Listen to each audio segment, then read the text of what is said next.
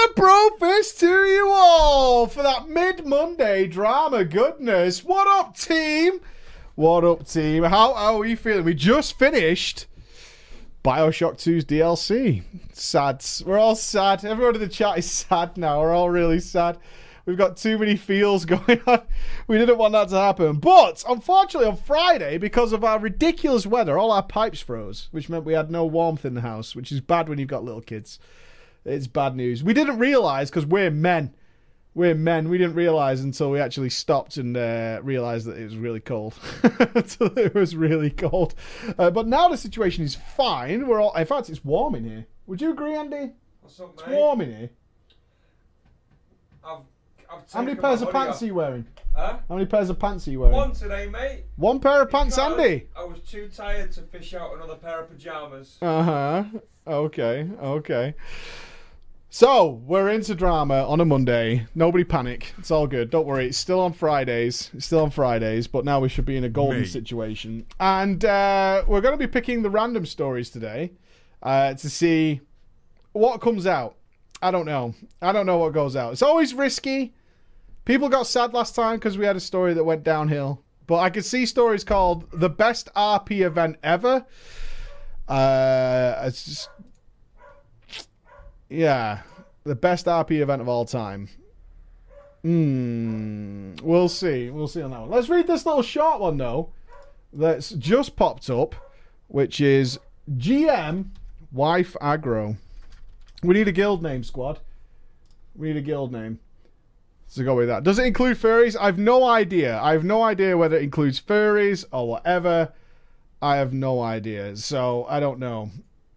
So give me some guild names. Makes Me Sad. Is that the guild name we're going with? Is that what we're going with? Broken Heart. Oh. The Frozen Pipes. Spunk Trumpets. Any Hungry? Cuckolds Anonymous. All good. The Vulpera Inc. The Pending Divorce. Pearl Porter Pals. Yeah, we're going with the Pearl Porter Pals. Feels bad for Pearl Porter. We'll go with the Pearl Porter Pals. Pearl Porter Pals. Those bloody Nazis, man. Did it again. Right, okay. Here we go. Hello, Preacher, and a big hello to the beautiful bastard, Mr. Ghost. That was pretty good, mate. I appreciate the effort you put into that, and I thank him for it. My story takes place back in the Cataclysm.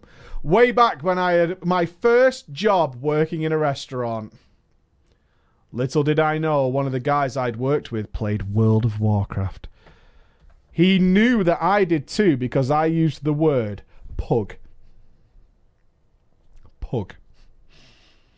At some point while talking, so we hit it off pretty well. And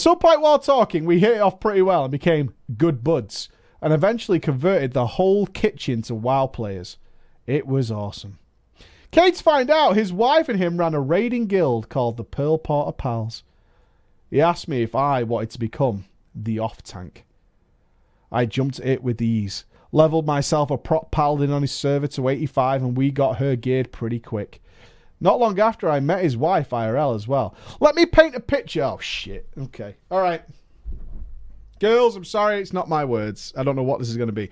Let me paint a picture of this couple for everybody. They both were big into working out. They were both tight. Physically tight. And they were indeed a very good-looking couple. She was very nice to me, and one night after work, she asked me if I wanted to come and raid at their house for a LAN party. Of course, I jumped at it. A LAN party? Yes, mate. Things were going well. We cleared the Bastion of Twilight and ended on a good note. However, this is where it got weird. All through the night, his wife kept whispering me overly nice messages and then talking to me the whole time, calling me babe and whatnot. Sexy, right, babe? Being the oblivious bastard I am, I didn't think nothing of it. After we finished, they let me stay in their guest bedroom, not far from their room. I'd fallen asleep when I heard the door open. At this point, I just thought I was dreaming because of how vivid my dreams were. Something touched me. It was his wife. She got into my bed and I felt her touching my trouser snakes. I felt a little kiss on my lip. Needless to say, I was freaked the fuck out, and shortly she left. What? What happened? Blue balls or what? What the fuck? That's it, and then she got out? Did you come or what? Was it a hand job? We don't know if he finished, man. What a cock block. What a blue balls. I wondered about it the next day. And I was thinking, did that just happen? Do I tell him? And I just brush it off. Next week comes and he asked me to come back over. Same thing, weird messages and stares I can feel when he's not around. I didn't want him to think this is my fault because the guy could rip me in half if he wanted to. So something comes up and he has to leave the house. She's left alone with me. Feeling like prey to a tiger at that point, she comes up to where I'm sitting and flat out tries to make out with me. Right, he definitely didn't get a hand job. Not a chance. No, denied. No, if the next step was some tongue, there was no way she jerked that gherkin. Not a chance. Of course, I reject it by moving around her and going in the living room. Luckily, I didn't do anything because he forgot his keys and he came back within a moment's notice. Long story short, they broke up a few months later, and to this day, I've never told him about it. I still play WoW, and this guy hasn't heard from his ex-wife in many years. This is my little story as a change up from the creeper guys. Nobody came!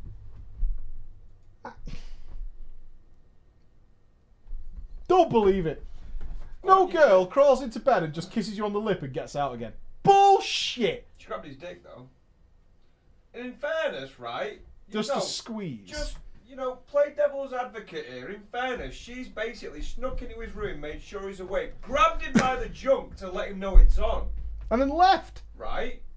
But then, the morning, husband's out, and she's like, the reminder from last night, where he's like, I think he's too fucking nervous because she'd rip him to bits. I think he came from the touch. He finished himself when she went back to bed. I don't know, man. I don't know. All right, let's do the good, the bad, and the bro. The good, the bad, and the bro. I like the sound of it. It sounds good to me. The good, the bad, and the bro.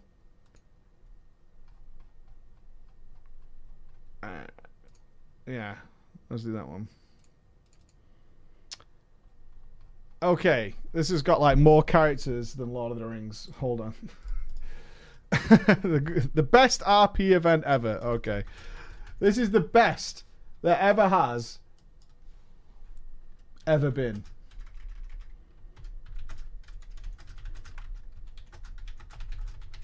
The good, the bad, and the bro. Who just gets a squidge? It's really annoyed me. It made a noise like a clown's horn. Mate. Some girl crawled into my bed, squidged me and got out. I'd be like, what the fuck are you doing? I wouldn't even be disturbed. I'd just be annoyed. You can't do that. Right, okay. We need a girly who shall be... let's have Catherine. Let's have Catherine. We need a goblin rogue who will be Jizzsock. I want to point out that in his official Patreon name, he's called himself Captain Jizzsock, the leader of the Jizzsock. Let's have Wade. Let's have Zin. A female orc warrior.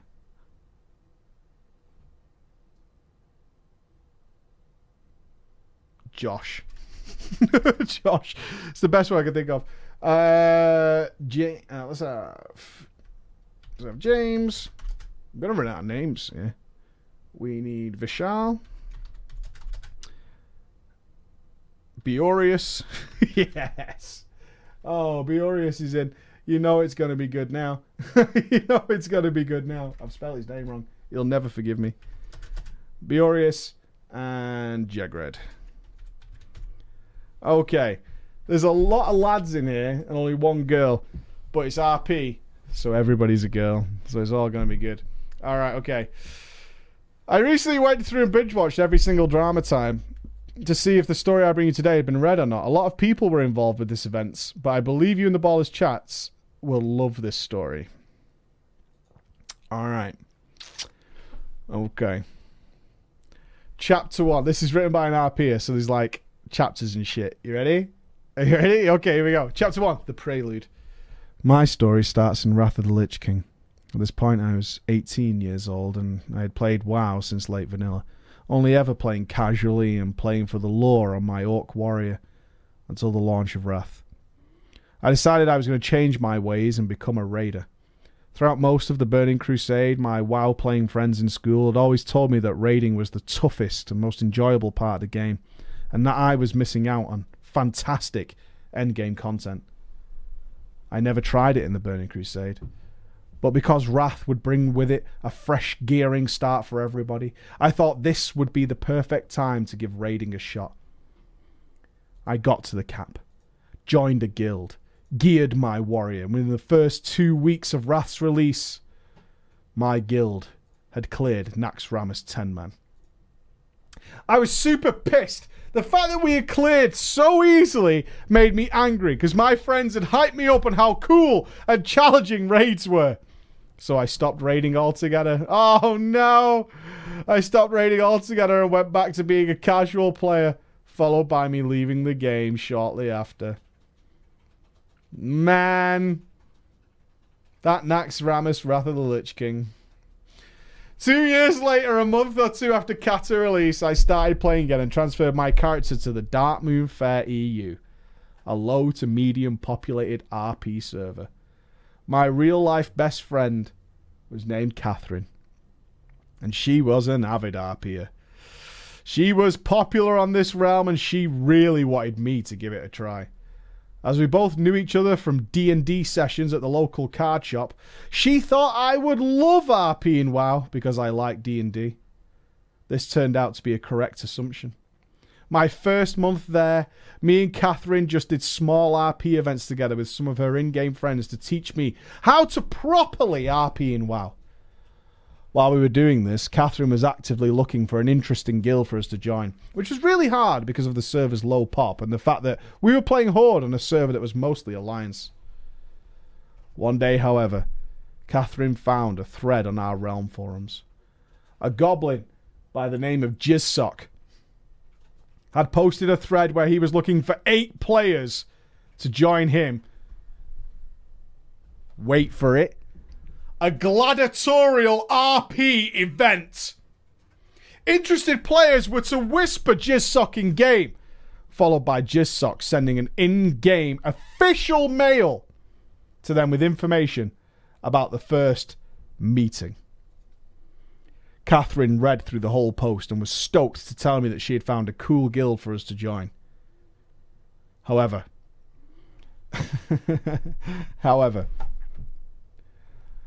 I'm a man who likes a bit of mystery in my RP. So I told her, do not tell me what the guild was about. Keep it a secret.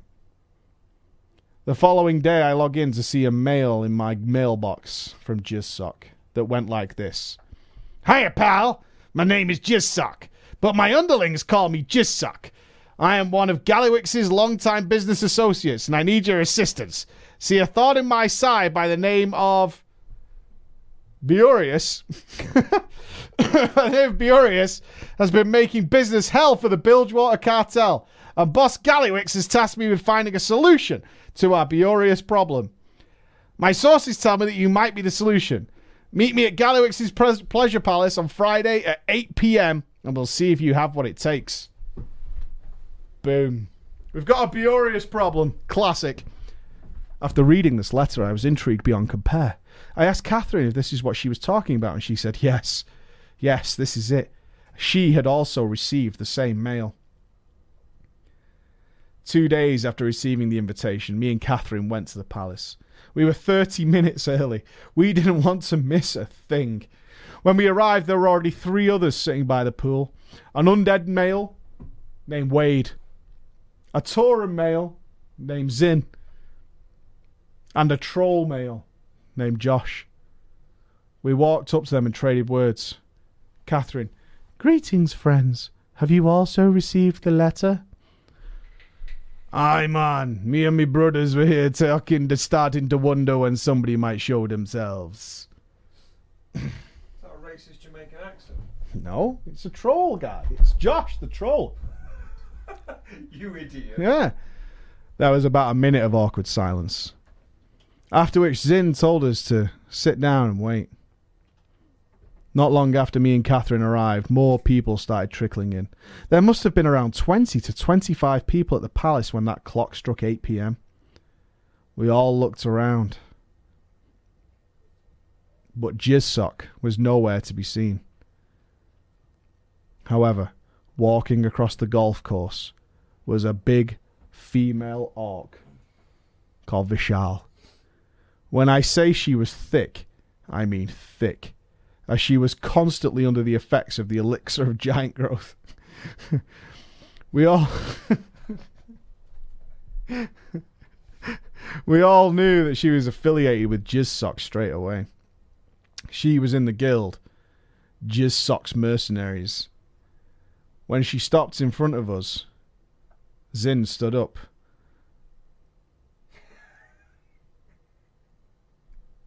Hey, you there? Where the Jizzsock fella? Vishal took a long pause before answering his question, then answered, Look up, you foolish troll, and pointed up. We all looked to the sky to see a goblin slowly falling down towards us in a parachute. At this point, I was quite impressed with how well staged and thought out this all seemed. I had never quite seen anything like it. After landing in front of us all, the goblin bowed before us and said, Welcome to Gallywix's Pleasure Palace, my friends. So, I can't do a goblin accent, all right? So, Big J himself let me borrow this place for a little meet and greet. You can all go wild and the drinks are all on me. He then brought out a coin from his pocket and began his monologue. Money, gold, moolah, whatever you call it, we all want it. Every single one of us here, in fact, wants it more than anything. I have gathered you all here today, adventurers of Azeroth, because I need your help. I'm usually not the kind of guy that asks for help, but when I do, the ones helping to me get a whole lot richer. My nemesis, Beorius, has been sabotaging my trading operations for weeks now, and we are still starting to feel the losses he has brought upon us. Well, in our coin purses, that is.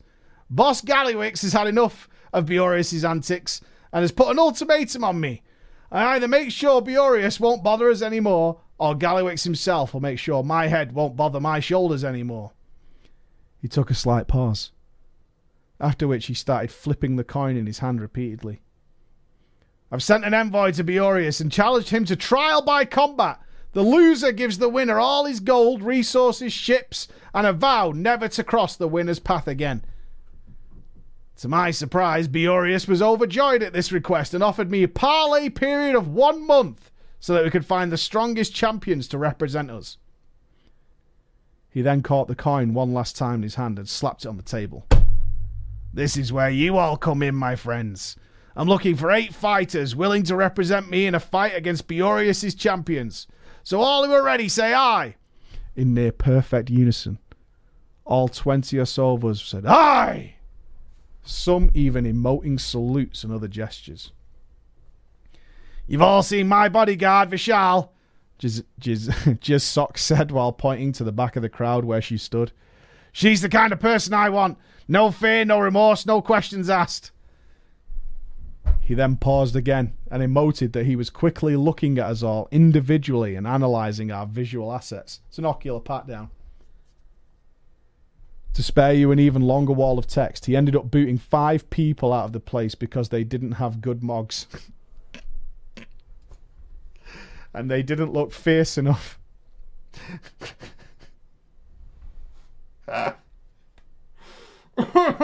He then told the rest of us that he would do a coin flip for each of us. And the first 8 to guess the coin flip correctly would join. Counting his monologue at the start of the event, we were there for over an hour. And eventually, he had his roster of fighters. Me, Catherine, Zin, Josh, Wade, an undead warrior named Jeg, and 2 others who are irrelevant to the story. The next part was the elimination. At the end of the meeting, Jizzsock had told us all through out-of-character whispers that we should rewrite our MRP add-on, our My Roleplay add-ons, and backstory to something that would make sense for this event. Among other things, one detail he mentioned was that we were allowed to make our character stories and personalities as over-the-top as we wanted, as long as it was in the reasonable realms of RP standard. I had never written a backstory for WoW before, so I had a long think about what I wanted my character to be like in this story. I eventually settled on making my character the most ridiculously badass Orcish war veteran you could ever imagine. He was a member of the Kor'kron and a loyal warrior of Garrosh's Horde, being a long-time fan of the Song of Ice and Fire books. I decided to somewhat base my character on Sandor Clegane. Instead of having a burned face, however, my character instead had a very large and noticeable scar going from the left side of my lower neck up towards my ear, which I had gotten from an Alliance soldier who ambushed me in Vashj'ir. Since me and Catherine were friends, we decided to implement each other into our backstories. That's a tie-in, folks. In character, I had fought alongside Catherine in the campaign in Northrend after first meeting her at Argent Strand in Zuldrak. We were considered an unlikely duo, seeing as Garrosh himself didn't view Blood Elves favourably, and therefore his Kor'kron army didn't either. Despite this, our characters had become travelling companions. After many years of faithful service to the Horde, I defected from the Kor'kron out of a lust for vengeance against the human who scarred me. War Chief Garrosh approved of this, stating that my ambition was to be admired by the rest of the Kor'kron, and that when I return, he will gladly put me back into the battlefield, a more fearsome warrior than ever. Boom. Boom. Yeah? Fuck off. Dickhead. Scarred. Vengeance. For our first RP event, we were instructed to go to the Storm Peaks, where we would meet atop Thorim's throne, where we were to be tested for the first time. At the designated time, we all arrived at Thorim's throne with our new MRP descriptions in hand. While waiting for Jizzsock to turn up, we all sat and read through each other's MRP profiles. Wade even complimented me, telling me that my backstory was, and this is out of character, of course, sick.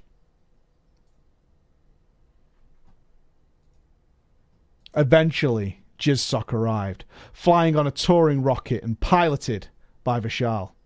Punctuality is a great sign of professionalism, and you're all on time, he opened up with. Now, my friends, I gotta be honest. I lied at our meeting the other day. I do not need 8 fighters. I only need 1.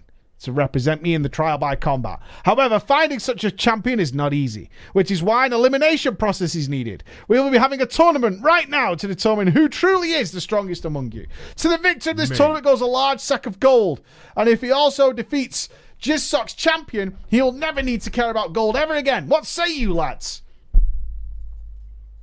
All of us did emotes that showed we approved of this decision. Shortly after, I also got an out of character whisper from Vishal saying, this is the rather thick female orc, by the way, I think our characters would make a great couple. Want to add a little love story during this campaign? I did not.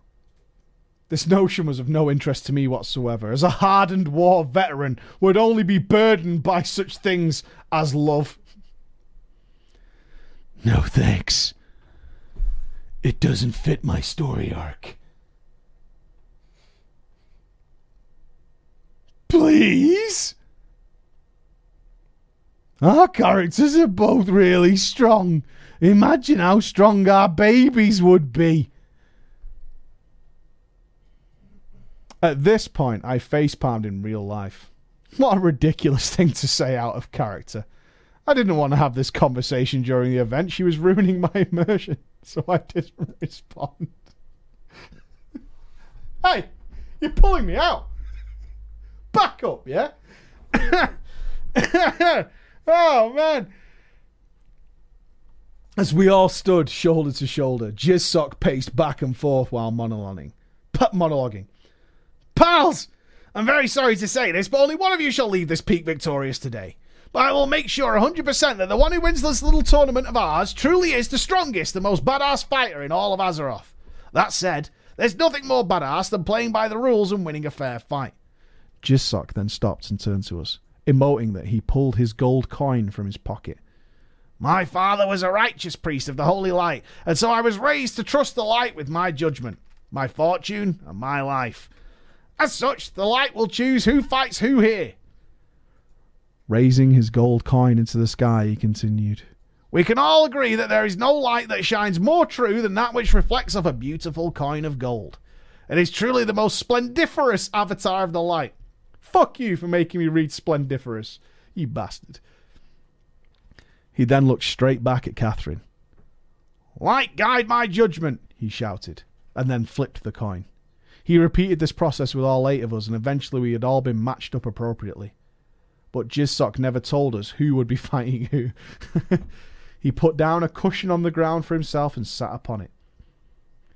Catherine and Jeg, the light has chosen you. Step forth.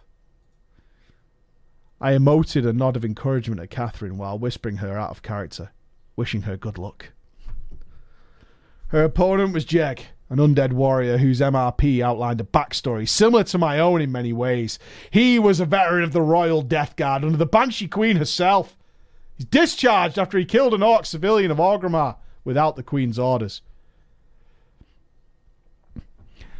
In his backstory, in parentheses, he claimed that he did this because the orc said a particularly rude statement about the Banshee Queen. Bastard.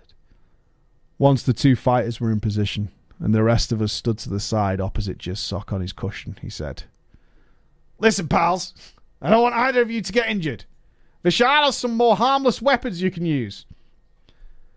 Vishal then pulled out an assortment of rough stone weapons that looked to have been stolen from ogre camps. Don't worry, Mr. Jizzsock. I have been in the service as a healer of the Argent Crusade for many years. Any damage we can do to each other will surely be mended by my hand, Catherine said. Oh, what? The light agrees with you and thanks your servitude in the Argent Crusade, he said. Catherine bowed in gratification. Ready yourselves. In the name of the light, begin, Jizzsock said. I should explain at this point that the way combat had been decided to work during our tournament had been outlined. Okay, this is how the fight's going to go down. Had been outlined by Jizzsock previously in out-of-character whispers. After an attack described in /E, both players would do a roll 1 to 20 to determine whether it was a hit or not. The highest roll wins, and naturally, 1s are critical fails and 20s are critical hits. Standard D&D rules. Yeah? Check the rule book, dipshit. Shit's standard, yo. Jeg was the first to attack, charging at Catherine with his shield and slamming it into her. It was a hit. She jumped back, collected herself, casting a quick heal, after which she fired a bolt of light at Jeg. The bolt was blocked by Jeg's shield. Then he drew his mace at her, rolled a 20, a crit. Catherine was straight in the chest, knocking her back onto the floor, stunning her. She just barely got back on her feet when Jeg lunged at her, again with a mighty overhead shield slam. She dodged it by jumping backwards, now standing near the edge of Thorum's throne. Catherine then unleashed a torrent of light bolts at Jeg, who blocked the first few and then decided to throw his shield at her. She sidesteps out of it, interrupting her torrent in the process. At the same time, Jeg flank charged her from the side and kicked her in the stomach straight and back off the edge. With a cry of pain, she tumbled down off the throne, her cry growing more silent after she fell. Catherine, no! I yelled, running to the ledge. Calm down, pal. The light's with her, Jizzsock said reassuringly. I looked back at Jizzsock, emoting my discontent and saying, Are we just going to sit here and allow this? You said it yourself that you don't want us doing serious harm to each other, yet you just allowed this forsaken filth to kick Catherine off the mountain. I have never seen the light save anybody from a fall, let alone at this height. Do something. The whistling of Northrend's cold winds were deafening from how silent everyone became. After an emote equivalent to a rolling of the eyes, Jizzsock said, "Fine then. Vishal, fly down there and make sure she's okay." Vishal nodded, followed by an angry stare directed at me as she got on Jizzsock's touring rocket and flew off the throne. "Don't get the wrong idea, pal. We are no enemies. I merely do what the light wills me to do." Jizzsock emoted a shrug. I didn't respond. I just emoted an orcish grunt of disapproval and walked back to the other spectators. Jeg also turned around and walked back to us. As he walked past me, he emoted a gloating smile at me. I quickly grabbed him by the bone, picking out from his shoulder and prepared to punch him, but was stopped by Wade. He stopped my hand mid-swing and shook his head. Jeg then adjusted himself and kept on walking, standing further away from the rest of us. "There is no need to get yourself in any trouble with Jizzsock, friend," Wade said. Followed by Zin. "Yeah, man. You'll be getting your revenge in time, you see." Vishal then came back with Catherine on her rocket, landing straight in front of Jizzsock. "You all good?" "I will manage," she responded. "Praise the light!" he exclaimed. "Let us continue with the next fight." The story is already long enough, Preacher, so I won't detail every fight. All you need to know is that I was victorious in my fight against one of the unnamed fighters, and the 4 fighters left were me, Jeg, Zin, and Josh. As the golden coin would have it, I was matched with Jeg, the one I truly wanted to fight. "Jeg and Arthur, next," Jizzsock said. Me and Jeg walked alongside each other, up to Vishal to choose our more blunt weapons of choice. Jeg picked a one-handed ogre mallet and a wooden shield, while I, on the other hand, picked the two-handed ogre maul. As I picked them all up with just one hand, I emoted an intense glare at him, asserting my dominance over him in terms of physical strength. "Take your positions," Jizz said. We positioned ourselves opposite one another, and before the match could start, I decided to say something. "Your kind is the most treacherous of the Horde. The great Commander Saurfang perished at the Wrathgate from the Forsaken malicious' actions, and now you challenge me personally by nearly murdering my friend. Do not underestimate the true Horde, Forsaken scum, as I'll be glad to crush you under this maul if you do."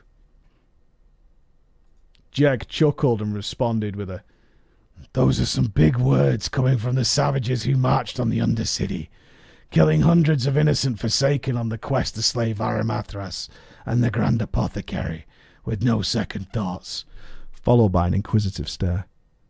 As we both readied ourselves, he also uttered, "Let us see if your skills are truly as grand as you talk." "Begin!" I charged him straight away and attempted a pummel, but it failed. Jeg then hit me with a clean shot to the side with his mallet. It hurt, but I sidestepped before he could hit me again and swung my maul to return the favour, with a blow to his side. He rolled a critical hit on his defence and blocked the blow while remaining relatively stable, only getting pushed back by it and sustaining no damage. He then charged me with a shoulder tackle, taking advantage of the jagged spikes in his shoulder pads. I dodged it and managed to land a whack on the back of his head as he passed me, knocking him face first to the floor. I attempted an overhead slam with the maul, but just missed him as he managed to roll away. So far, we were quite even, and I thought the only way I could gain the certain upper hand was to disarm him. As I picked up the maul, he charged me again with a shield bash, knocking me back. I was now in a similar spot to where Catherine had been, standing just one blow away from being knocked off the throne. In a daring move, I dropped the maul onto the floor next to me and took a stance as I readied myself for his imminent charge. Jeg took his shot and once again charged me with shoulder tackle. I sidestepped it easily and ducked, quickly grabbing his leg with both hands and pulled with all my strength, managing to haul him over my shoulder and slamming him into the ground. This had him stunned, at which point I took my time to put pressure on the wrist with my foot until I let go of his mallet, at which point I chucked it off the edge of the throne. "It would be dishonourable of me to beat you in this state. Submit, I said, while walking back to pick up my maul. Jeg slowly got back up on his feet and readied himself with his shield. You better make it count then, savage. I slowly walked up to him as Jeg was planning to dodge this attack. This was be the deciding clash. I raised my maul as he raised his shield in response, and the rolls went out. Jesus blessed me as I rolled a 14, and Jeg rolled a 1. Critical defense failure. With an orcish growl, I slammed my maul down one final time, hitting and breaking the wooden shield seamlessly. But his shield was not the only thing that broke. Seeing as he was a bony undead, his entire forearm snapped. My blow was not over yet, though, as with the unstoppable force and weight of the maul, I broke a countless amount of bones in his body.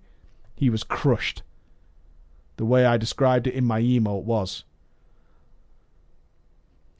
the drakes flew away in fear as they heard the crackling sound of breaking bones echoing from the platform. After this, I triumphantly spat on his crushed body. This fight was over. God damn. God damn. The others cheered and applauded me as I walked back to them. Jizzsock, however, was not as cheerful. Hey, Musclehead, I said I wanted you guys not to harm each other too much. Look at this man. He looks like he's been stepped on by a titan. You are disqualified. It's a DQ. It's a DQ. It's a fucking DQ.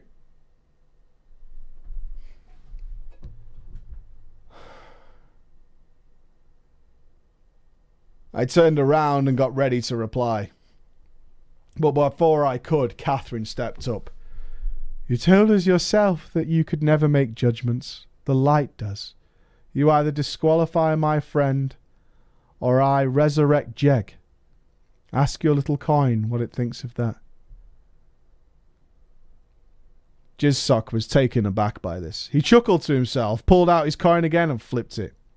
You're right. It isn't my call to make. The light judges that Jeg be brought back to life. Catherine nodded and thanked him as she began to resurrect him. It looks like you're in the final then, Arthur. Oh, looks like you're in the final then, Arthur, Jizzsock said and winked at me. I squinted my eyes and gave a slight nod of approval, and then I turned around to stand by the others. To spare you the next scene, I'll skip over my final match against... Oh, who's the final battle? Josh. The rogue with no jaw. The TLDR of it was there was no grudge between us, other than my character's clear distrust of the Forsaken. We had a fair fight ending with my victory. We shook hands honourably and he congratulated me on the pantomime way, seeing as he was unable to speak. Oh! If you roll an undead with no jaw, you can't talk, you dickheads.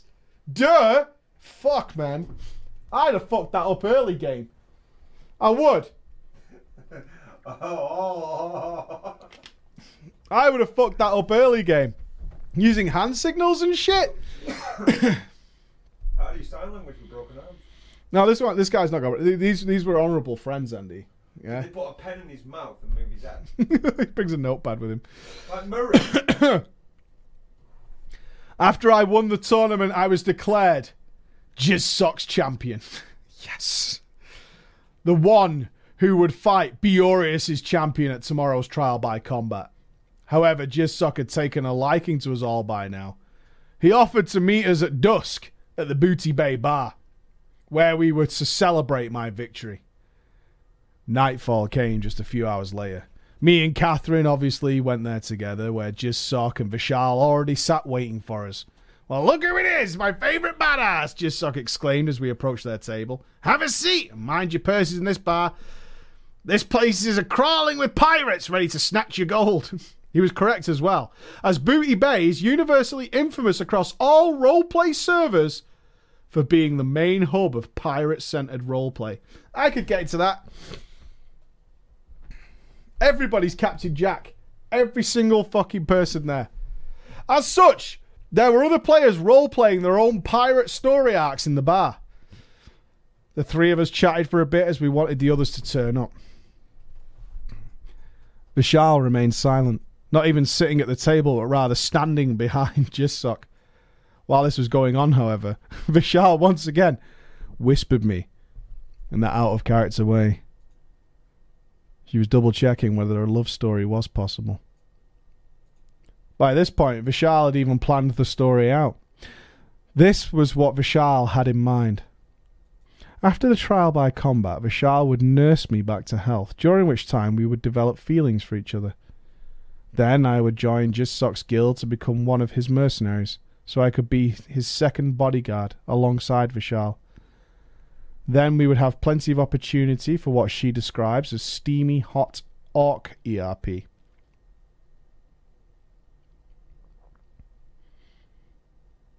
It would eventually lead to her pregnancy, which would end with her character dying in childbirth, giving birth to an orc female who was destined to become the next war chief after Garrosh. And this orc chosen one would obviously be made and role-played by Vishal. You sure you guys aren't in? Fucking hot. It's fucking hot. Oh, god damn. It's hot. I did not want to be a part of this. This time, however, I wasn't that polite. I told her off, saying that I am not in the least bit interested to have a disgusting orc sex marathon with an ogre-looking monstrosity like her. She was offended by this and sent me an ultimatum. I either agree to do the orc love story with her, or she would sabotage me so I wouldn't win the trial by combat.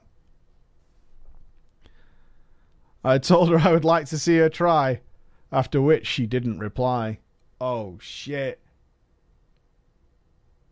The rest of the gang finally turned up. The gang pertaining to Zin, Wade, Josh. Oh, no Jeg. It seemed like we were the only ones who would turn up. We all drank and had a fun time together, telling stories of our ancestors' deeds and many other RP topics of such nature. When the conversation came to stories of our own past, I was asked why I left the Kor'kron. The following conversation went like this. Okay. How about you, champ? Why would a strong and seasoned fighter like yourself leave us such a prestigious rank as high as the Kor'kron Guard? During my campaign in Vashj'ir alongside Nazgrim, we were imprisoned by the Naga. We were forced into slave labor and eventually managed to flee. However, some of us got recaptured. I was imprisoned alongside a human soldier, and together we managed to kill our Naga captors. Using the air-filled conches that the Naga would use to keep us alive while swimming with us, we attempted to swim to the surface. However, the human's conch had less air in it than mine. Halfway there, I didn't notice I was now swimming in front of the human as out of nowhere, he stabbed me in the back with a Naga dagger he had taken from one of our captors. The resulting shock caused me to drop my conch, where he stole off me and continued swimming. As I remained behind, both writhing in pain and drowning, I would surely have died, had it not been for the earthen ring finding me soon after and reviving me. I felt so weak at the time. It was unlike any other shame I had felt before. For years after this event, I have felt a lust for vengeance against this human. I told Garrosh about it, and he permitted me to leave the Kor'kron to pursue my greatest enemy. Well, did you find him? Did you kill him? No. My enemy cannot be killed. For the weakness within me is my greatest foe. But one day, I will find that human and I will kill him. Then at least my thirst for vengeance will be quenched.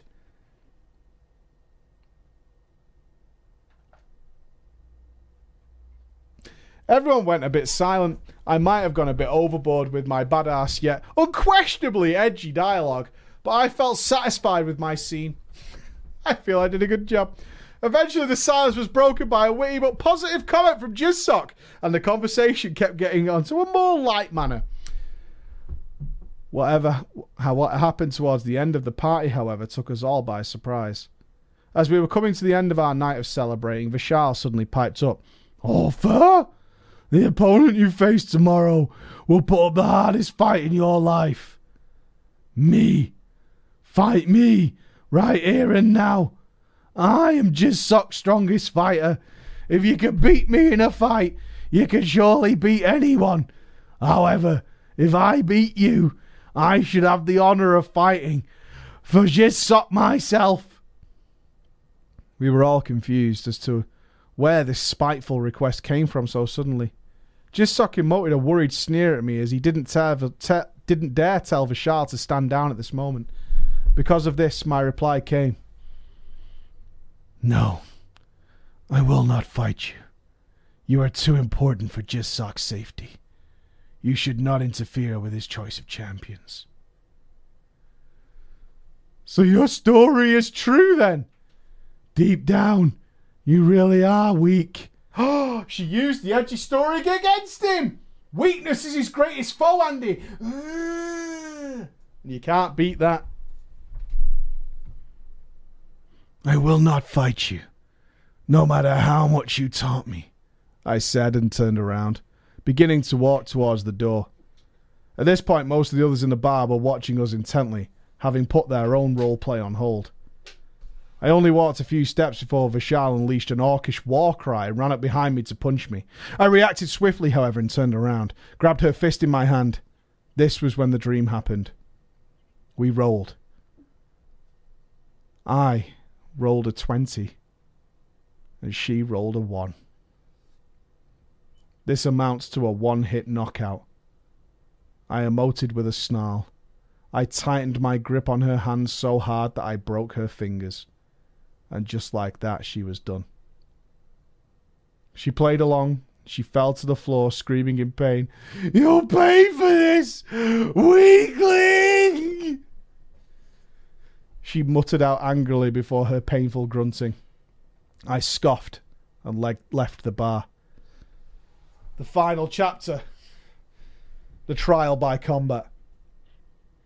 After Vishal's fiasco at the bar the previous night, I decided to whisper and ask Jizzok out of character about it to see if he had any part in it. He told me he didn't, and that Vishal had been trying to convince him all day to disqualify my champion status for random and retarded reasons. I asked why he still put up with Vishal then if she was such a pain in the ass. So he gave me some background as to who Vishal really is behind that monitor. You see, chat, audience, in real life, Vishal is one of Jizzok's friends in an IT shop. Vishal's a man. Not just a man, but a cliche, sweaty neckbeard anime overweight RP-loving 28-year-old man. He only ever played female characters, and whenever Jizzok had asked him why, his replies were that females have more opportunity for interesting RP scenarios, which, if we're all honest, is awkward nerd code for he loves that fucking ERP. The only reason Jizzok puts up with him in their RP is because it would most certainly cause problems at work if he told him to stop being creepy. This grossed me out horrendously, as the thought of this man, 8 years older than myself, obsessing over ERP, it was just gross. Jizzok assured me, however, that the situation had been mediated and that I wouldn't have to deal with him for the rest of the campaign. Good riddance, I thought, and we left it at that. Later on in the day, it was time for the main event, the trial by combat. Me, Jizzok, Vishal were to meet with Biorius and his champions in the desert of Tanaris. There wasn't to be any environmental advantages in this fight. Catherine and the rest of our gang came along as well as spectators, which was allowed. We arrived a minute or two before the scheduled time, and right on the mark, a little gnome named Biorius landed in front of us, on a rocket piloted by his own bodyguard, who was a male night elf, and his own posse of fighters from the Alliance end of the campaign. Shortly after Biorius landed, so did his champion, a male human paladin by the name of James. As RP cross-faction becomes quite difficult due to the Orcish common language barrier, the only communication between us was through basic emotes. It's him! Jizzok said. Hopefully this'll be the last time I see this little bastard, he continued. After which he emoted a smile at Biorius. You just go ahead and step forth when you're ready, champ, he then told me and patted me on my arm. I didn't respond. I just started walking forwards. At this point, I should also note that in order to get around the language barrier that would normally block a fluid combat scene, as the other factions can't see custom emotes, Jizzok was actually also playing on another account, where he was playing as Biorius. Twist! We're twisting it! Jizzok is Biorius! No! This meant that whenever a fighter performed a move via /E, Jizzok would communicate to the other fighter and vice versa. I had been briefed on how this would all work beforehand, and I gotta say, Jizzok had really put a lot of effort into this event. Another detail is this fight will be done with our real weapons instead of our blunt ogre armaments. So I brought the manliest, the most awesome weapon in the game. The Draconic Avenger. As I stopped midway between our groups, James started walking towards me as well. He stopped right in front of me and emoted a nod.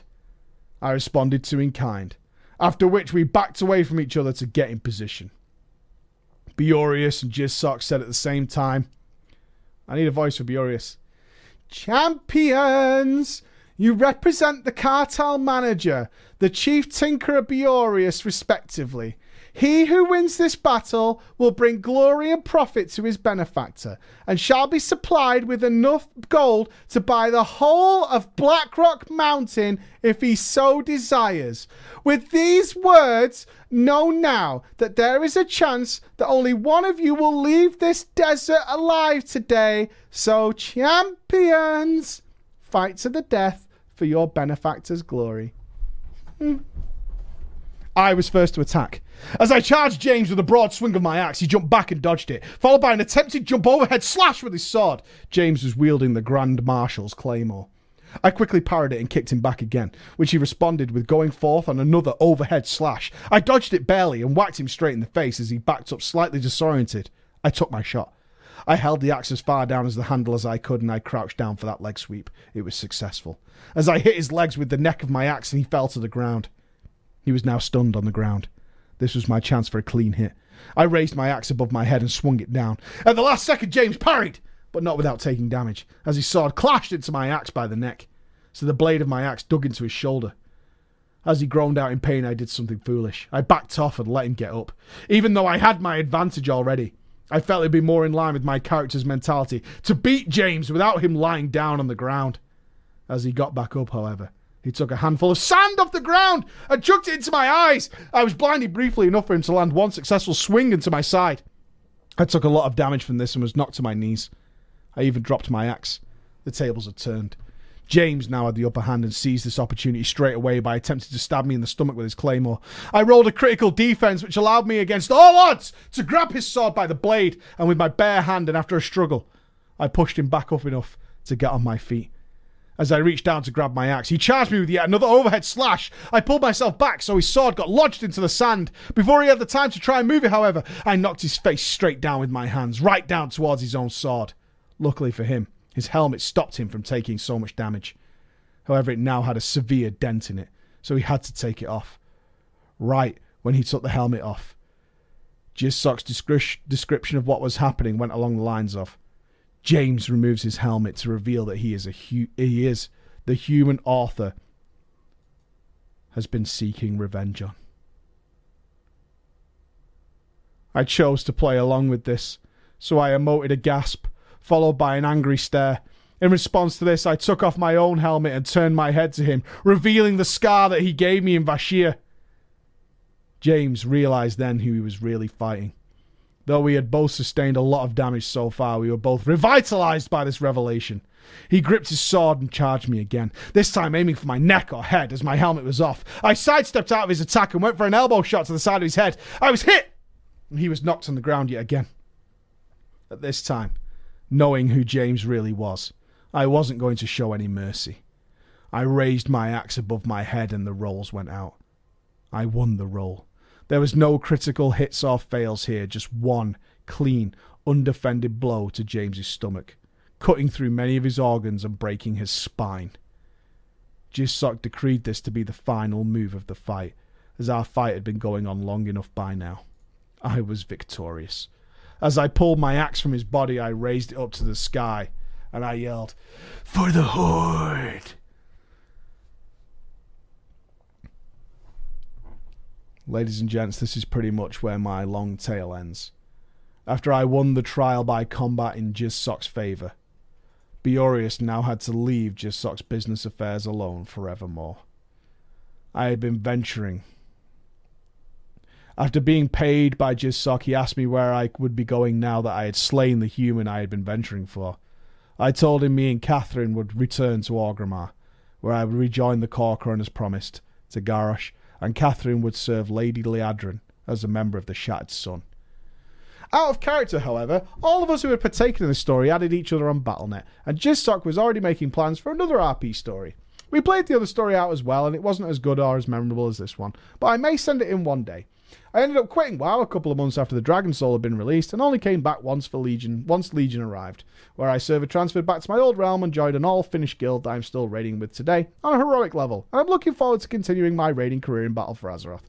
Catherine, on the other hand, eventually transferred to Argent Dawn, where now she still enjoys that Alliance RP. I hope you enjoyed my story. Oh, I'm exhausted!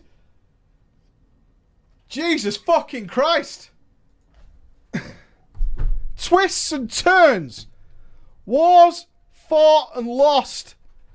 Battles won. Gold taken.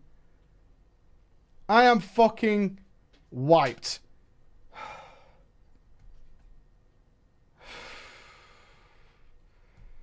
That was 16 pages of RP, ladies and gents. That was 16 pages of RP. Jizzsock was Biorius. James was the human. Mate. My God. Ladies and gentlemen, that brings us to the end of the Monday drama. I'm sweating. My voice is tired. I'm sweating. I need to cool down. My God, we'll be back in the morning with God of War. Kratos is going to be pulling tits from every direction. Tits and boobs, gods, mythology. Learn something. Historical accuracy and lessons will be needed. But we shall be here. Thank you all for a wonderful afternoon. I will be back. Thank you to everybody who sent bits and subs and all that kind of stuff during drama that I can't call out. Thank you. I love you all. You are the best. I'm back. Bye-bye. Love you all. Hello, ballers, and a bro fist to you all on our new fancy shitty webcam. Holy shit. You can't make live stuff up, man. Sometimes things go wrong at the worst time ever. Flawless. Thank you, team, for pointing out how flawless I operate this whole thing. It's smooth. From start to finish, it's a smooth operation.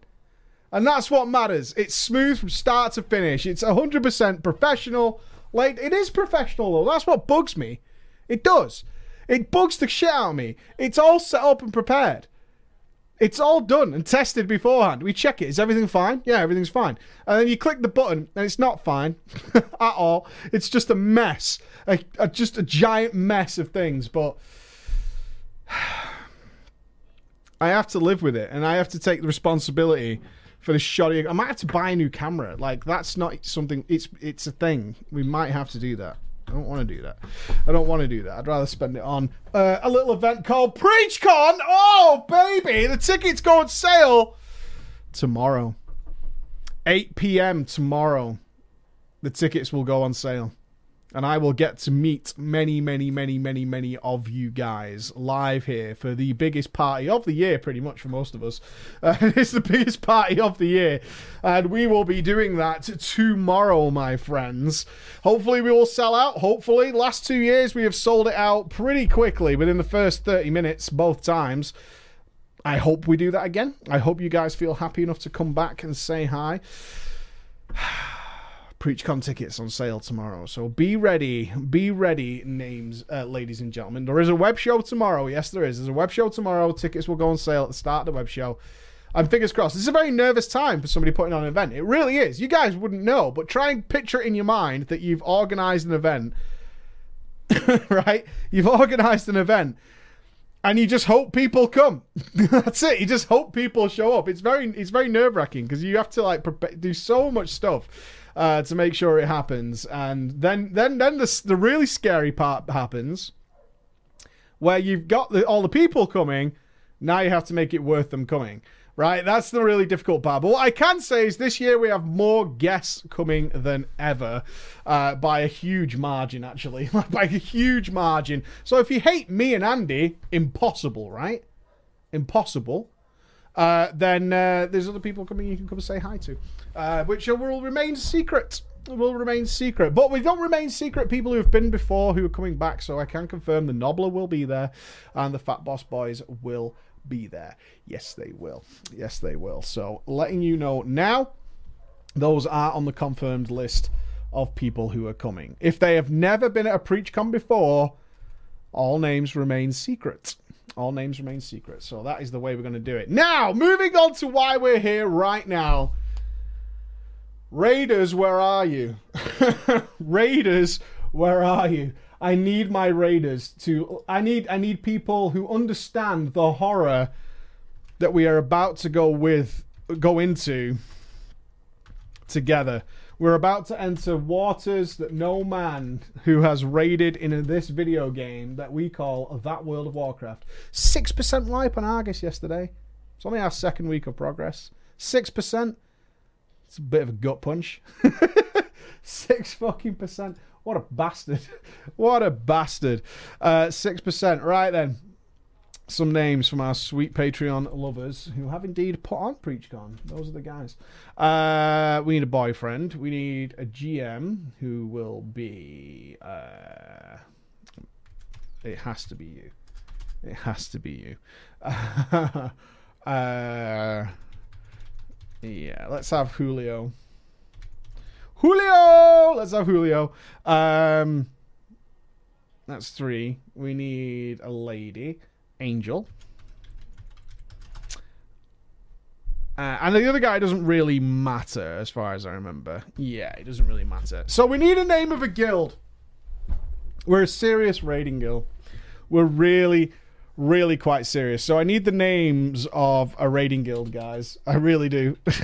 Something good. Something that says we are serious about killing these pixels and collecting our purples. We're very into it. We appreciate it. The Cockwombles, the Lords of Doom, the Diamond Dogs, the Dick Rippers, the Gasians, the Cake Munchers, the Toad in the Hole Club, not like this, not, oh yeah, Ballercopters, the Warriors of Darkness. I'm going with the Warriors of Darkness. I like them. That sounds like a guild I would join. I only join guilds with the best names. I'm sure you guys have realized this, that when it comes to choosing a guild, I choose the guilds that have the best names. It's a big part of why I choose them. This is written by one of our lovely ladies out there. One of our gorgeous ladies of the PG community has written this. And she didn't title it. I think this is the interesting thing. This is what's interesting about this story. It's a little bit different than most stories. Is it's written with a totally different subject in mind that I picked up on this story. Right? So it was written that she was white knighted by proxy. That's the title our author gave the story. So we've got a glorious white knight. You guys love some white knights, right? You guys love them. But that's not what I picked up on. That's not what I picked up on. So let us get underway. Hi, Preach. Hi, Ghosty. Hi. You're both awesome. Your show is awesome, and I hope you enjoy this little story. I was at the center of it. However, in classic me fashion... Oh, it's so me. Right? So it's so me, this situation. I was a bystander in my own drama. A bystander in her own drama. Okay. I have been playing WoW with my bestest friend, BFFs, and now my BF, Farlington, since vanilla. I started playing because I was moving to Japan for 2 years, and it was more or less an easy way to keep in touch with him while I was abroad. I was such a noob when I started playing this game that I used to hide in little areas of the map whenever I saw local defense going off. I had various special hiding places across Elwyn Forest to protect me from the Horde. This was on a PvE server. How long did you wait? Like, how long would you wait? Like, you see the local defense go off. How long do you wait? Like, you sitting there for like 20 minutes or something?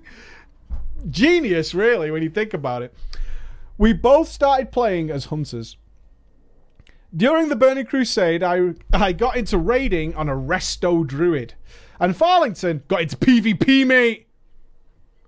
I was never very hardcore about things, perhaps because of the struggle of finding a guild that raided at 4 AM server time.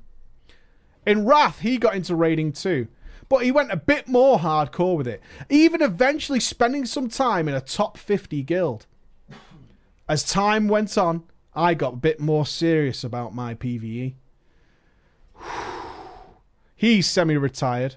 In other words, we met in the middle. I was a bit shit but wanted to get better. He'd pushed too far and wanted to pull it back. So in Legion, right now, we joined the same Mythic guild. That's right, we're Mythic raiding, Andy. No jokes. All right? No jokes. Keep it down the middle. Yeah? Let's not down the middle. Men's raiding. Both of us became core raiders. I also did my duty and re-rolled Holy Priest. And we thank you for your service, lady. We thank you for your service. I was tired of my druid. Since the start of Nighthold, our mythic raid had been plagued. Plagued by attendance issues. The composition was bad. The only consistent healers were me, another Holy Priest, and a monk. We had melee for days. We had 6 rogues on our mythic raid team. Bring the player, not the class, right? Huh? Bring the player. What's up with 6 rogues in a 20-man raid? As standard. I don't see the problem. I think that's good shit. That's good shit there. The only consistent rage we had included 3 BM hunters. 6 rogues, 3 BM hunters. Including, of course, my boyfriend, Farlington. Eventually, the attendance became so bad that we were forced to take people who had no business inside a mythic raid. We couldn't find a decent paladin. It was decided that I would re-roll for the good of the guild. For the good of the guild. I didn't mind. I just liked healing. At this point, I actually liked my paladin better anyway. Unfortunately, though, the attendance got so bad that we eventually started regressing. It was decided at this point we should call it a day. About 9 of us decided to stick together. We knew that finding a guild to take 9 people was a long shot, but the group got along so well that we just had to try. We could do this. A guild on the same server was discovered. The Warriors of Darkness. They had the same progression as us, similar raid times. They also had severe attendance problems. Merging the guilds would result in a raid team of around 25 people. We all knew we would need to compete for raid spots, and that there were no guarantees this would work out. It's a risk, it's a long shot, but we've got to take it. It was the best chance we had to keep our group together. There were assurances made, deals struck. Benched people would be rotated in on farm bosses based on loot needs. Our former raid leader would be promoted to an officer in their guild in order to represent our interests. Right? I was told that I had a better chance getting into the raid as a paladin than as a priest. So I continued with the re-roll as planned, with officers on both sides of the merger understanding that yes, I had progression experience on my priest, but it was decided I'd be better off going a paladin for the sake of the raid team. Both sides understood it. Both sides knew it. 2 days after my paladin hit 110, members of our guild were invited to participate in Nighthold Normal. Test the waters. See how things are going to be. It was an off night, so only me and Farlington were able to attend. I was on my reroll character, so I might as well have not been there. But Farlington crushed it, like my boy. Immediately afterwards, our raid leader was whispered by a different officer, one who had not really been involved in planning the merge. The merger was off.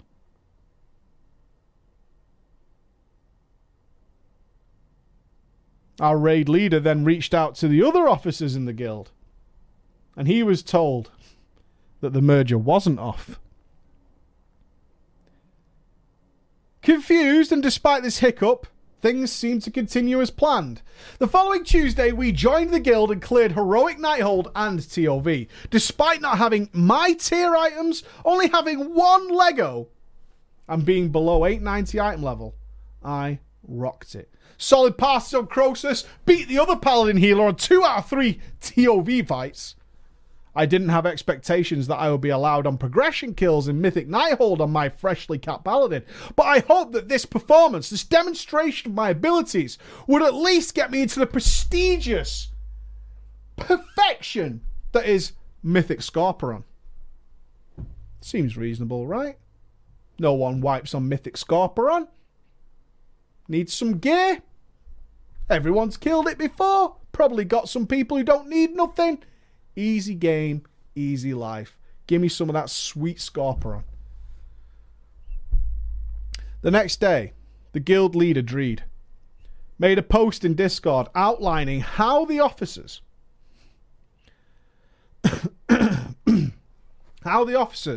will be evaluating our performance.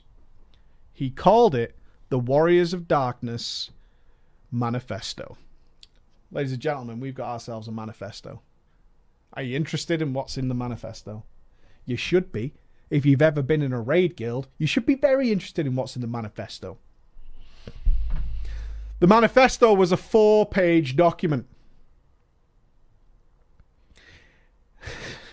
outlining areas where we would receive a letter grade.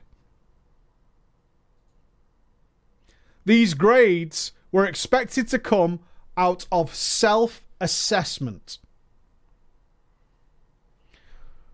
We had to assess ourselves in the area of sim DPS, mechanics, attendance, and etiquette.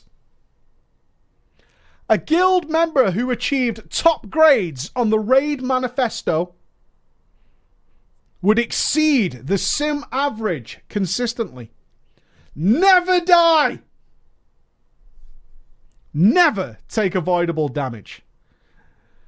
Be reliable to handle specific assigned mechanics. Would have greater than 90% attendance. The etiquette section was broken down into various things. The top one, of course, being a decent human being. Now, chat, let's put the system to the test. Can you guys self-assess yourselves on being a decent human being using the letter grade system? I would appreciate it if you could put that in there. Just so we can assess whether or not you guys are recommended for this situation. A D, a C, an F, an F, an F, an F. You see, I don't think you guys meet expectations of the raid manifesto. A triple plus for Jack. Wow. You're in the raid team, Jack. You've made it. A solid D. A lot of C's in there. L plus? What's the plus for? Wow. F minus. Amazing. Absolutely amazing. We got ourselves some choice members here. It started with being a decent human being, but it also went all the way down to being in a Mythic 10 plus guild only run every week. Right? If you did that, A rank, yeah, maybe even an S. If you did like an 11, Easy S rank for me. Easy S rank for me all day. Now, the important thing here is that the results of the manifesto are completely secret. They were only to be known by the individual raider who self-assessed and the officers.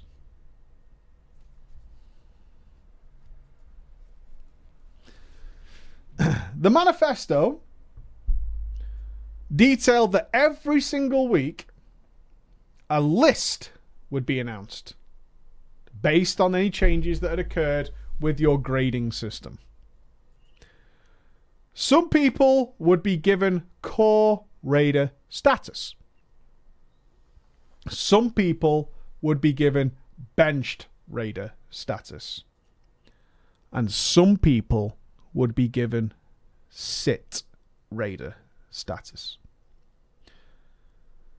Benched raiders, if you qualified for the bench raider rank, you were the only raiders that maybe get subbed in for a chance at loot on farm content. You would also be the guys expected to cover if there was lateness or absences. The core raiders were guaranteed a raid spot regardless. If you're online and you have core raider status, you are in. No ifs, ands, or buts. If you qualified for the SAT raider status, you didn't even have to log in. These raiders would not be subbed into the raid and farm content. Attendance online during raid night would neither count for nor against them. It didn't matter whether you turned up or not. I agree with Revan. Flawless. I can't see a single problem with this. There was a section in the manifesto about healing. And the only line it had was, "We have not yet decided." Tanks were not mentioned whatsoever. So the raid manifesto is just for DPSs. The tanks, they get a buy. The tanks are in, doesn't matter. Fuck up a million times, irrelevant. Healing team, same. We'll work it out later, right? We just know how to fuck the DPS. Weekly reset. It drops. Mythic raid night. This is it. Flasks, bought. Food, bought. Runes, borrowed. Food, good. Two things would happen this night. I was disappointed but not surprised that I had indeed qualified for the SIT Raider list. However, I was confident with the Tomb of Sargeras coming out, I would be able to attend heroic raids, get myself some gear, prove myself to any standard, which would hopefully be clarified as I was a healer. I started running Lower Kara, hardcore, for the Drape of Shame. As a person who was on the SIT list, I had no chance at all of being in on farm content. So my target was just that little cape. The two things that happened then. The first is that Dreed, the guild master, the raid leader, and a holy priest didn't turn up for the mythic raid. The second is that the backup healer who was on the bench list did not show up. On Discord, the following conversation took place. According to the raid manifesto, is it better that we bring in somebody on the SIT list who is still a member of the guild and hoping to be a raider, or should we 19-man Mythic Nighthold?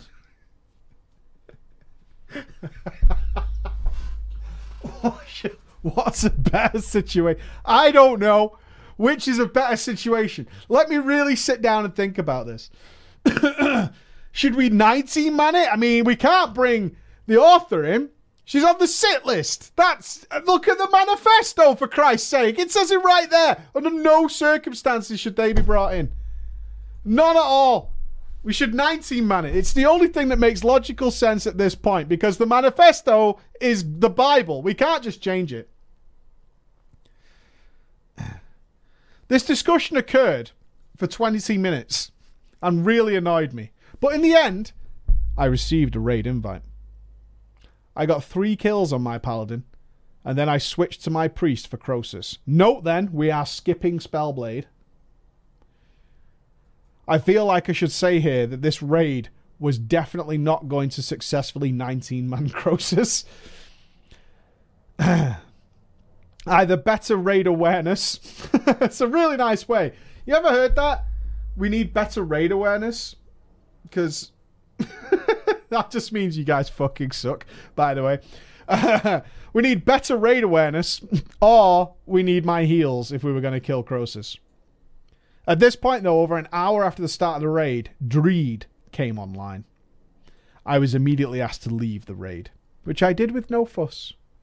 I was technically kind of an alt reroll. They were about to start progression, which obviously my paladin was not ready for. In other words, it was clear cut that I should leave. From my perspective, from her perspective at this time, I had gotten 4 bosses when I should have gotten none. Right? It's been a decent night. It's all good. I'm on the sit list. I got in for the raid, did some stuff, laid down some justice. I'm thick and creamy on the whole thing. I went to bed and went to work the next day with no idea that I was the subject of a mega drama on Discord. I don't have Discord on my phone, and I let Farlington be the one who is spamming memes and stuff, as a good Discord raider should do. I got home the next day to see literally 274 messages that have been going back and forth for about 10 hours about my participation in the previous raid night. Fuck. Basically, a guy called Julio was calling out Dreed for being late to the raid. But the conversation was entirely based about me and my rights. Because part of the manifesto was that officers weren't supposed to be directly called out. It's a good rule. If somebody has achieved the prestigious officer rank in a guild and they fuck up, you are not allowed to mention it in any way, shape, or form. You lower form of life. You subclass peon, right? Don't even think. They have off. They can see dark green text. Like, what? How are you going to compete with that? You're nothing, you scum. You're nothing. You are an animal. Nothing more, nothing less. So in order for this conversation, which was of course about Dreed's lateness, to take place, Julio had made the most passive-aggressive list of questions concerning lateness in raids and members. At the end of this long list of questions about lateness, he added, "I'm not referring to anyone specific." By the way, I might have just made a big post about lateness, but I'm not saying this about anybody specifically. People, here's the best one, right? People in the raid, mentioning no names, might be fucking well shit. Some people are well shit, not saying any names. What are we going to do about this situation, right? Dreed's immediate response is that the situation that made him late was out of his control. Therefore, the manifesto does not apply, and he does not get an attendance hit. He then added to the end of this, "If you are ever late for any reason, you'll be moved to the sit list." Alright, I'm going to say this, right? I was late, yeah? Was out of my control. Nothing I could do about it. So I am totally immune to any punishment. However, if any of you are late for any reason whatsoever, then you're on the sit list. Are we all clear of the situation? Because the manifesto, right? It's the manifesto. This is how he had it. Julio replied, until progress? Question mark. Because of course, Dreed had come in on the progress fight. In other words, this guy, who I didn't know, was apparently about to lead a revolution over me being sat at progression and filling in for a late raider. Dreed fires back. If you think you're going to be late, you should not be welcome to the group for that day.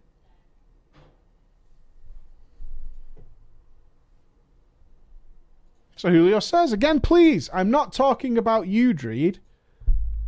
What happened to you just got me thinking about it. This isn't about you, Dreed. It's just made me think. Julio then weirdly added, also, I think you should get bonus points for being online even if you're on the sit list. Arthur saved us last night, and she didn't even have to be online.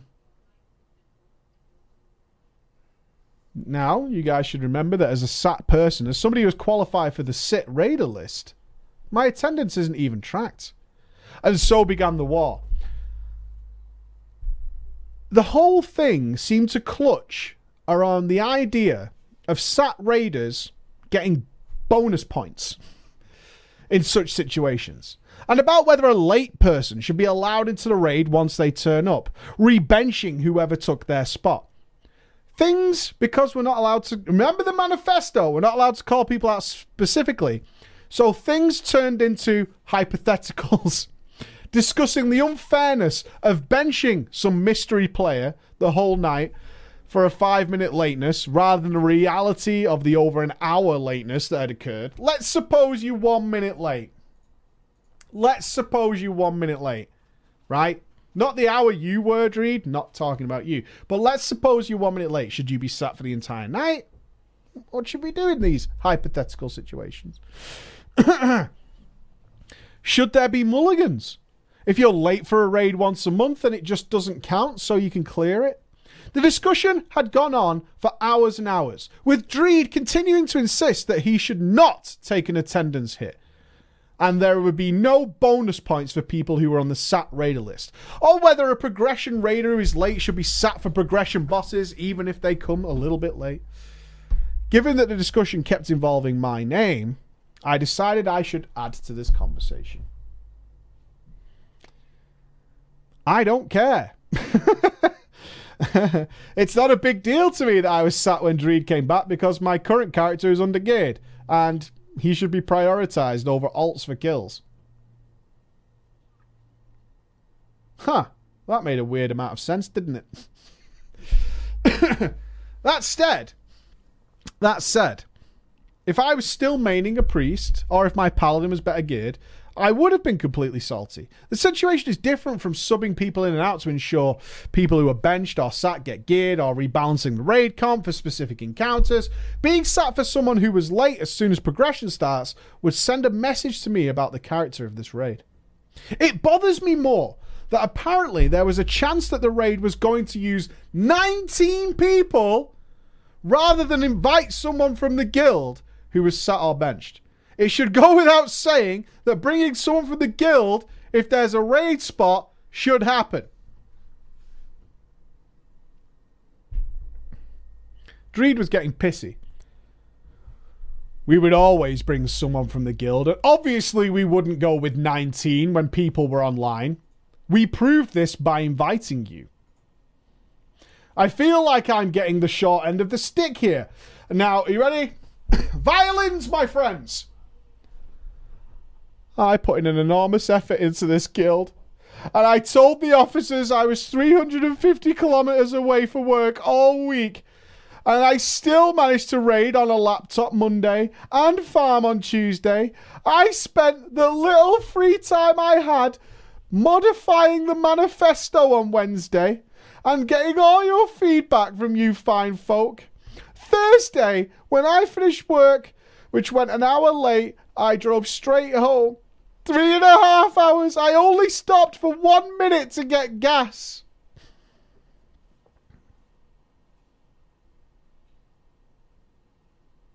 I mean, the backbone of the whole raid, baby. The backbone of the whole raid. The argument went on for another 2 hours, totaling a full 12 hours of discussion, without any further participation from me. Dreed was getting less whiny, and instead switched to encouraging the feedback, so we could overall improve the guild.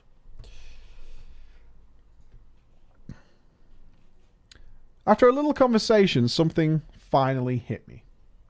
This entire argument actually had nothing to do with me. I was simply being used as a proxy for another female raider, Angel Wing. Julio was actually fighting for her. Here is what we know about Angel Wing. She had been in the guild for a very long time, but was utter dogshit. During the few normal and heroic runs that Farlington and I had participated in over the last week, he had beaten her by over 600,000 damage. She was constantly flirty with everyone in Discord, and every time something would drop, she would drop into conversation that she was actively looking for a new boyfriend. When people gambled between pulls, if she lost, she would try and get out of it by offering pictures. Julio once had Midnight drop on a Kara run. He was going to sell them out for gold to guildies. For reasons unclear to me at the time, she was given a 50% discount. By establishing a system for getting points for people on the SAT members, like I was, it could possibly be then extended to Angel Wing by arguing for fairness and equality, which is what we all want. White Knights protecting Angel Wing's spot was also probably the reason that the guild merger had briefly been called off by a separate faction of the officer group. Angel Wing, after all, was also a hunter, so her spot was directly threatened by my boyfriend Farlington's presence in the guild. Meanwhile, the anti-Angel Wing faction within the guild had designed something they called, and you know it well, the Manifesto. The actual purpose we think of the Manifesto was to indefinitely prevent Angel Wing from ever being in a raid. Nobody's allowed to be directly called out, but we need to sit this girl. How do we do it? The Manifesto. The Manifesto will exist. The Manifesto is 100% designed to keep one player from being part of the raid team. This is how we're going to do it. We're going to have every raid member submit reports and self-assessment. Every week, officers are going to have to put in work and listen to this self-assessment of every member of the raid team to keep out one member in order to preserve the anti-drama situation, because we don't want people to feel picked on, right? So the best solution is to really make everybody in the guild jump through hoops to keep her out. This is what we need to do.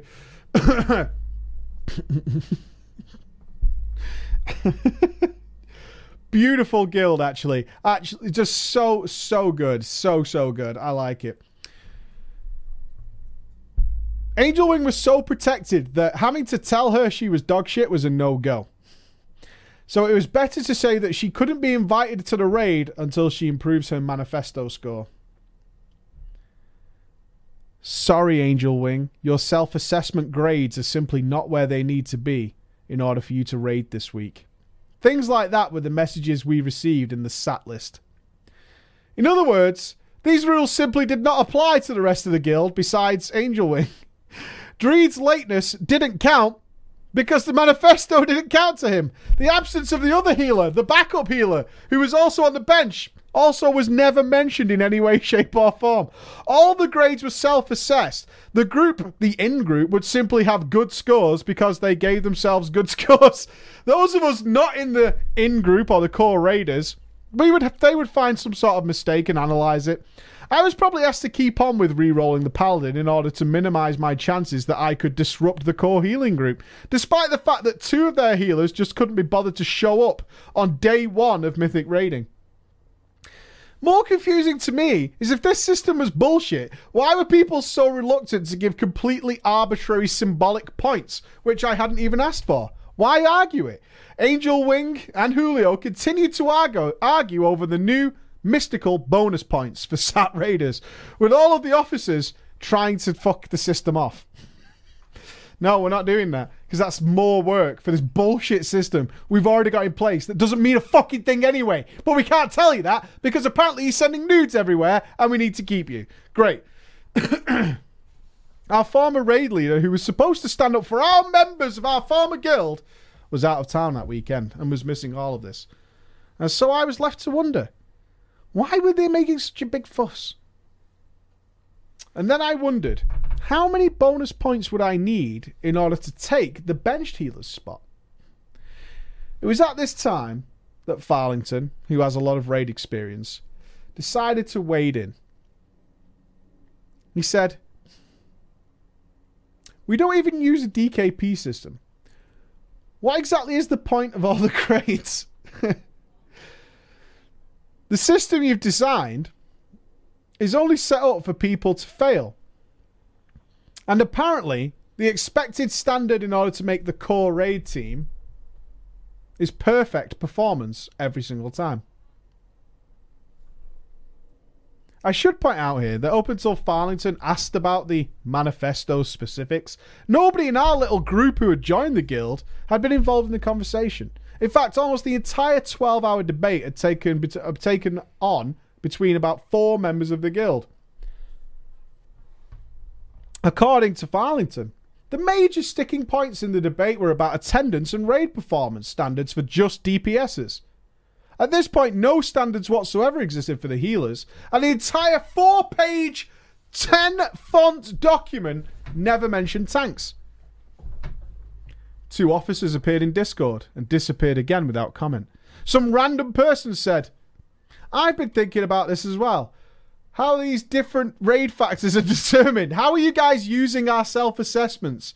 Because we're not getting any feedback." Other than that, it was total silence. It'd be about 12 more hours before anyone else responded. And of course, the person to respond was our glorious GM, Dreed. Dreed said, "It's not a system that's designed to make you fail. If you play perfectly, we will simply implement..." If too many people play perfectly... Classic raiding, right? Too many of us are playing perfectly. What a bastard. What a nightmare. You know what I mean? I can't count the amount of times I've been in a raid and thought, so many of us are actually playing perfectly. It's embarrassing at this point. Never a mistake. No faults. Crazy situation to be in. Happens all the time. But when that happens, we'll just set up a rotation. Farlington said the current standards are a bit unfair. See, Farlington had an advantage over our little raiding officers who designed the manifesto. He understood how to use logs. Bastard.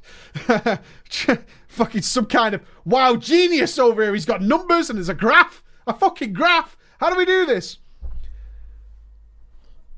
My BF pointed out, the DPS metrics that you've put in there don't even work. Just due to class mechanics. I'm playing BM. I have no problem beating my average Sims consistently because I can just run around endlessly and always smash it. For other classes and other specs, that's not even remotely realistic. It took a while, but Dreed did respond. "I believe we've already addressed your concerns."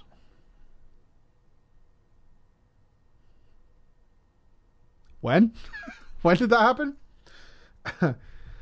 I have designed the manifesto system to give those classes that are 20 to 30% less damage than the Flavor of the Month specs a chance to earn a raid spot based on the sim of their spec.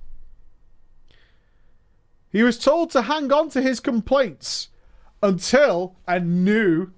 I know, don't jizz your pants just yet.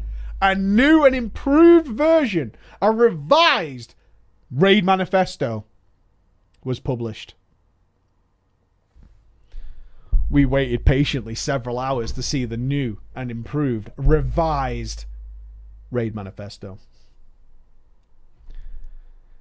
The document had been Manifesto 2.0. The document had been rephrased in several areas, but none of the rules had actually changed. The next day, Dreed decided that if nobody was willing to defend... Farlington decided that if nobody was actually going to defend the purpose of the manifesto, why does this exist? Just tell me why it exists.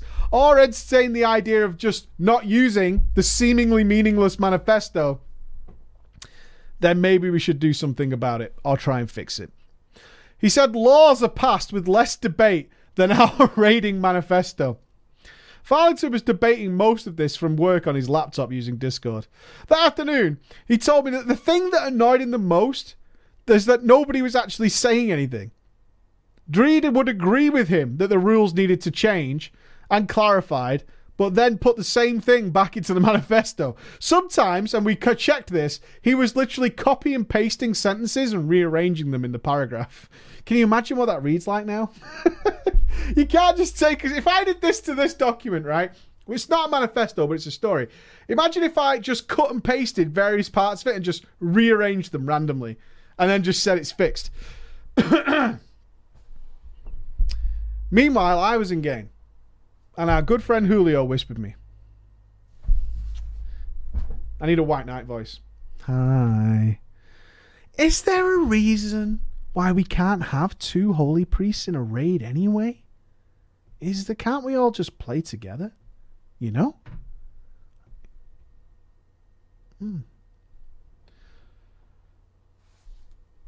The situation had somehow turned into a rebellion against Dreed. I was there Mockingjay.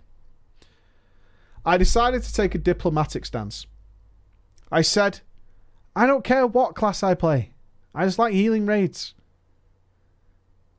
A few hours later, brace yourself, hold on to your cum.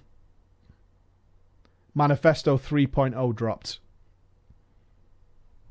I was now mentioned by name in the raid attendance rules. By name, right? Manifesto 3.0 stated clear and concisely that the new performance standards for DPS to have a spot in the core progression teams were 1.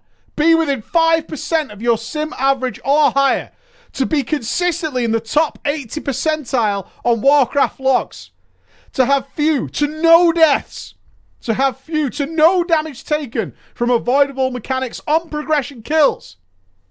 Healers are still being looked into. Progression raiders, as they were now called, would be guaranteed a spot in every raid. But progression raiders were now given the new responsibility of optionally stepping down on a farm boss for people who qualified for bench list if they did not need gear from it. Sit raiders should expect nothing.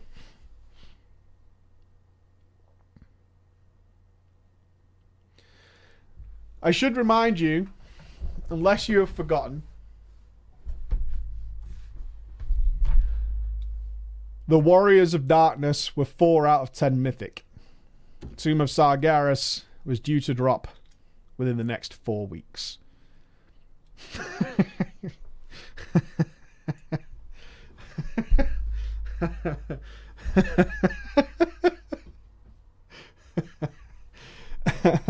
Okay. We got this. We got this, team. Expecting epic passes on every fight and perfect execution on every mechanic seemed a little unrealistic for a guild that is stuck on Spellblade. In their defense, we did have some quality players who did very good damage, and our main tank was also a top baller. They weren't any worse than us, but they also weren't any better. In our guild, Farlington was top 3 on every fight, with the order changing depending on the fight itself. After the merger, that remained just the case with different names. It was so frustrating that we were going through all this, and it was no help. These standards weren't done to exclude members of just our guild. About 7 slots of the progression team were made up of the 9 of us who joined. In fact, they were excluding more of their own players than our team. Right? It's the old guys who are getting the shaft. if these standards were actually applied to our progression core raid team, each raid would consist of about 4 players. Of course, since all self-assessments, though, are done with a personal officer, and the results of the assessments are kept secret, nobody knew why anybody was getting a raid spot, or why other people were being kept out. I decided to rock the boat. I asked when healers would be assessed. Dreed says he wasn't sure. He asked me what I thought about it. How easy or what standard should we set? Are you ready, healers? How many healers have we got in the chat before I say this sentence? Can I have a chat? Where's my healers at? We got healers? We should have plenty of healers in the chat right now. We should have plenty of raid healers. Hopefully some top-notch raid healers right now. You? Yeah. All right, you ready, guys? Here we go. Our guild master and raid leader Dreed asks, how much HPS should we decide for the healers?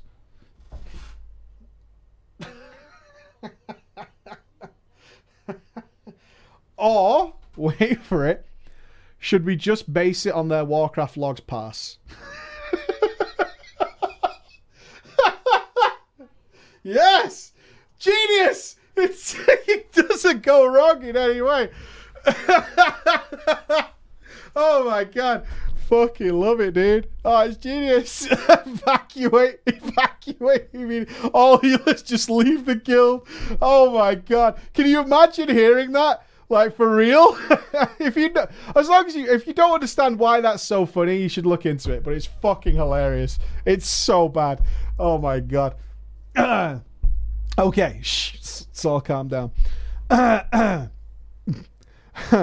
Okay. I told him I don't think that's a good idea. There's a lot of factors involved with healing. I explained to him of our mythic Croesus kill. The one where I needed to be on my priest. I showed him that every healer in the raid got a crap pass. And that is because we used 4 healers instead of the normal 3 that a lot of people on Warcraft logs use. Why did we use 4 healers instead of 3? It could be that there's a shitty healer, we were missing a DPS, whatever.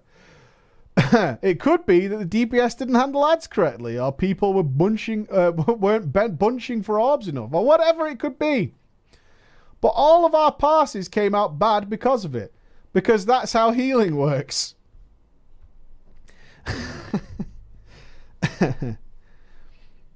He didn't understand. He said that just because we had an extra healer, your passes should still be fine, as it's based on personal performance. That's fucking science right there, yeah? Noobs! It doesn't matter! No, you're all idiots. You're all just so bad at this game, it's unbelievable. Right? You're so bad at this. You guys have got no... It's in the manifesto! You dumb bastards! It's in the manifesto! It's fine. It's all good, dude. Hey, you should have stopped DPSing. You should be spamming heals more. Are you a noob? Why are you doing DPS during periods of low damage? Idiot.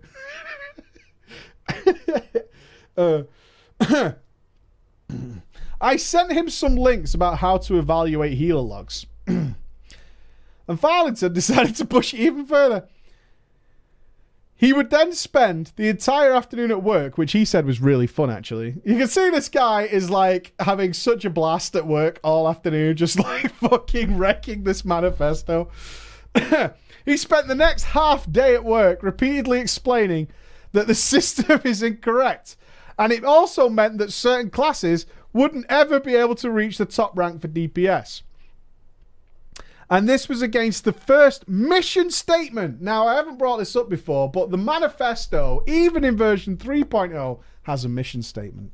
Would you like to know what the mission statement is? We're 4 out of 10 mythic, by the way. Spellblade, what a bitch. There's a mission statement. Guys, get ready for it. And I'm just going to copy and paste it so you know I'm not bullshitting you. This is the mission statement. Copy.